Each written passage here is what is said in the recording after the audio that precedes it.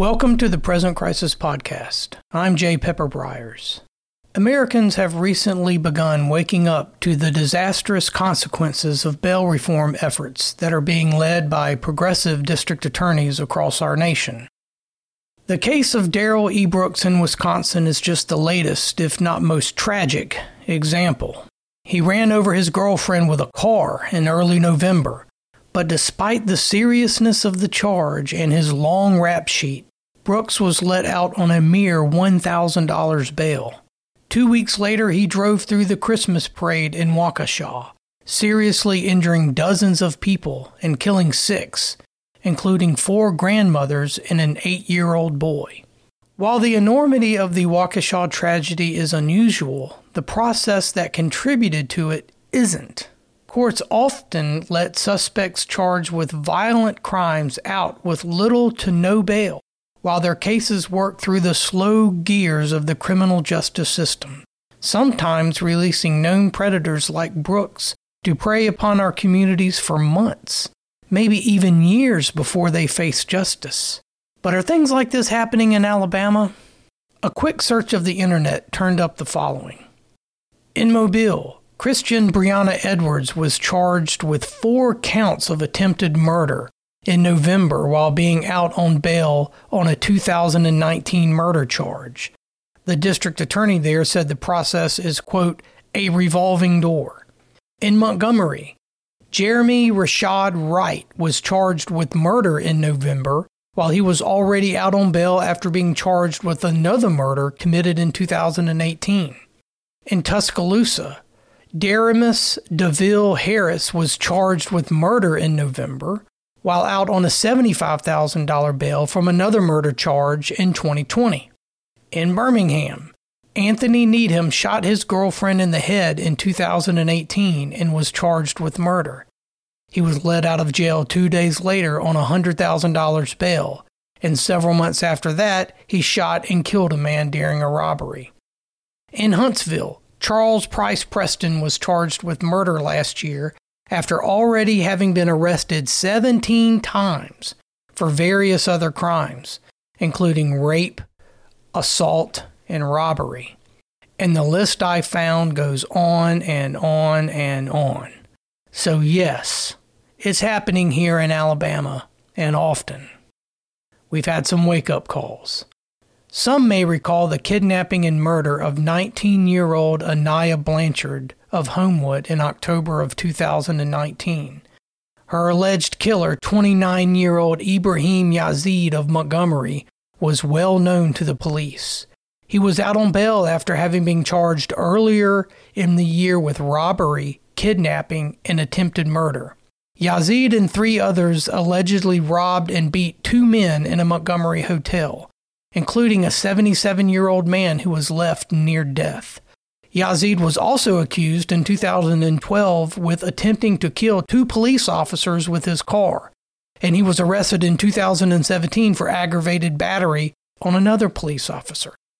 Prosecutors say Yazid, still walking free after all of that, kidnapped Blanchard from an Auburn gas station, shot her in the head, and dumped her body in a wooded area of Macon County. Prosecutors and victim advocates say that current Alabama law prevented the courts from holding Yazid without bail for his earlier charges because none of them were capital crimes or met other standards, and that Anaya's killing was a wake-up call. This from the Alabama Constitution of 1901, quote, all persons shall, before conviction, be bailable by sufficient sureties, except for capital offenses, when the proof is evident or the presumption is great, and that excessive bail shall not in any case be required. The governor signed a bill named Anaya's Law earlier this year that would change that, adding murder, kidnapping, rape, assault, and other violent crimes to the list of charges that could lead to a defendant being denied bail. Voters will decide if Anaya's Law becomes part of the state's constitution in November of this year. But there have been wake-up calls like this before. Nobody answered. One came in 2010 when Michael Jerome Lee, 21, who was already out on bail in Mobile for 2 felony drug charges, walked past his neighbors, pulled up his shirt to reveal a pistol tucked into his pants, and asked, "What are you looking at?" He was arrested for menacing, posted a scant $500, and was turned loose. A few weeks later, Lee and 3 other men knocked on the door of the Midtown Mobile home of 23-year-old Kaiser Marie, a native of Birmingham who was an engineer at Chevron. They barged in and demanded money. Then Lee shot Marie in the head, killing him as he lay on the floor, pleading for his life. The district attorney at the time said, quote, "I sure wish Lee had been in jail at that point." There are other things being done. Aside from Anaya's law, prosecutors are seeking to increase the maximum amount of bail for murder, which is currently set by the state Supreme Court along the following guidelines. For a capital felony, it's $50,000 to no bail allowed. For murder, it's $15,000 to $150,000. For drug manufacturing and trafficking, it's $5,000 to $1.5 million. So, someone charged with dealing drugs can be held for 15 times the amount of bail than someone charged with killing another human being.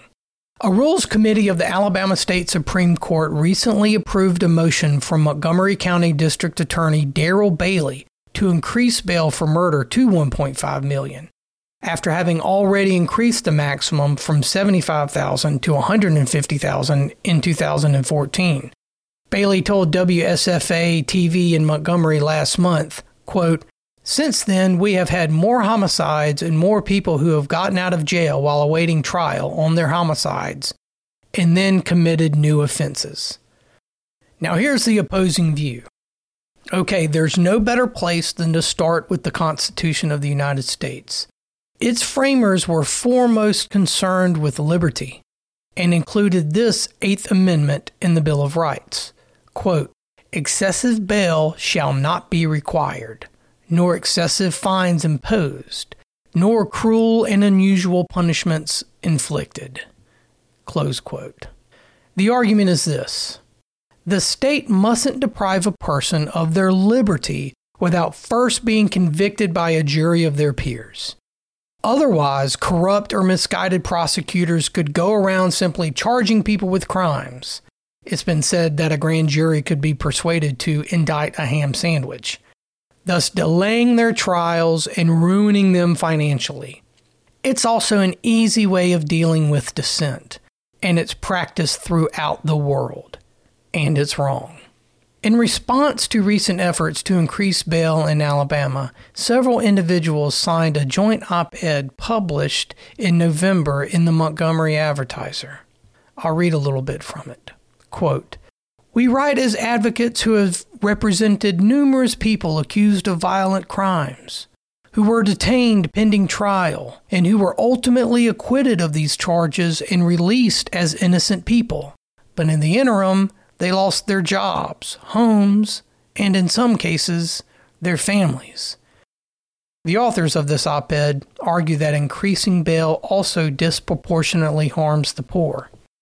Quote, "Making bail of $150,000 requires either cash payment of $15,000 to a private bonding company or posting a property bond with property that has at least $150,000 in equity. In Alabama, where the median per capita income is around $27,000 a year, most middle-income people could not easily afford these payments, and no poor person can." Close quote. They further contend that, despite highly publicized murders like those of Anaya Blanchard and Kaiser Marie, this isn't the public safety concern that such anecdotes imply. They point to an analysis of recent crimes by the Montgomery Advertiser.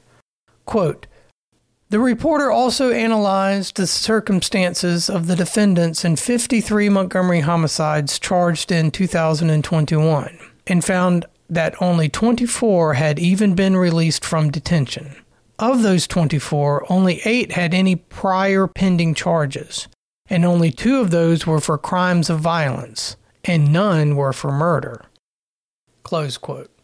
Those are all fair points, and they do make the case for greater scrutiny when someone is denied bail. After all, our criminal justice system is just another arm of government, and government does indeed make mistakes, sometimes serious ones. Such scrutiny could come via a variety of ways, from requiring the state to publish an annual list of defendants who were denied bail but who were eventually acquitted, a scorecard so the public would know if their district attorneys were potentially abusing the power, to requiring the state to compensate an innocent person for lost time and wages while being held without bail. This is sometimes done when the state wrongfully convicts someone, and holding someone for months, maybe years, who is eventually found not guilty is essentially the same thing. At the very least, it would incentivize prosecutors to apply the power only when they knew the defendant was caught red-handed and the murder case against them was a slam dunk, which is what the people are asking for. But while the case for lower bail, or even no bail, for nonviolent crimes can be made, the weight of even a single life lost changes the calculation when the charge is murder. People aren't too worried about a guy making bail after he steals a lawnmower from Home Depot. They are worried about a known killer making bail after the cops and the courts are certain that he's guilty. I took a cursory look at data provided by the Jefferson County District Attorney's Office, that's the county that Birmingham is in, and found that of the 253 suspects charged with manslaughter, murder, and capital murder in that jurisdiction since 2019, at least 85 were held without bond at the time of their arrest or indictment, or about 34%. That sounds fairly high to me, but one of those let loose was Travick Brandon Ard. He was charged with murder for a 2019 killing and let out on a $75,000 bail in early 2020, but less than 2 months later was arrested for allegedly killing another man, his second capital offense in less than a year. Known predators like Ard must be kept off the streets. That's the priority. And if it comes at the expense of making room by eliminating cash bail for certain non-violent offenses, that's a trade most people would be willing to make, and even expect. Noted journalist Matt Taibbi, who has spent a great deal of time covering the issue and who supports bail reform, made this point on a recent episode of Joe Rogan's podcast. Quote, "There is a galaxy of people who get what they call nuisance bail. In other words, whether it's for solicitation, disorderly conduct, or vandalism, prosecutors have this whole thing where they play games and they will try to get the judge to set bail just outside of a person's ability to pay. They do an assessment of where you live, whether you have a job, whether you have a telephone in your house, all of this stuff. And they know roughly what you can afford when they go ask for bail. It's kind of a wink-wink, nudge-nudge thing between the judge and prosecutors. That's why there are calls for bail reform. What we're really doing was setting bail so high that people had to make a decision to plead early or sit in a place like Rikers Island and lose their job while they wait to adjudicate some really minor offense. So there's good reason for bail reform, but that doesn't mean that bail in all cases needs to be eliminated." Close quote. A stolen lawnmower can be replaced. A person's life cannot. That's the difference here. Going forward, it's clear to me that both sides are a little right and both sides are a little wrong. Prosecutors and courts across the nation are facing calls for bail reform partly because, as Taibbi explained, some have used it as a tool to gain plea agreements for minor offenses. Such behavior spawned the bail reform movement, which contributed to events like the Waukesha tragedy. And it's not what our framers intended. Quite the opposite, in fact. That must stop. But prosecutors and courts must also have the tools necessary to keep people safe from known predators. And that includes locking up alleged kidnappers, rapists, and murderers who are caught red-handed and who the state has overwhelming reason to believe would pose a risk to public safety. We mustn't simply give the state a blank check, however. It's a safe bet that the government will abuse whatever additional power the people grant without vigilant oversight. As Benjamin Franklin warned, quote, "Those who would give up essential liberty to purchase a little temporary safety deserve neither liberty nor safety." We deserve both. Anaya, Kaiser, and all of the other victims deserved both. And with the enactment of Anaya's law, the increase of bail for murder, and the strength and will to ensure the state doesn't abuse its authority, we just might be able to have it.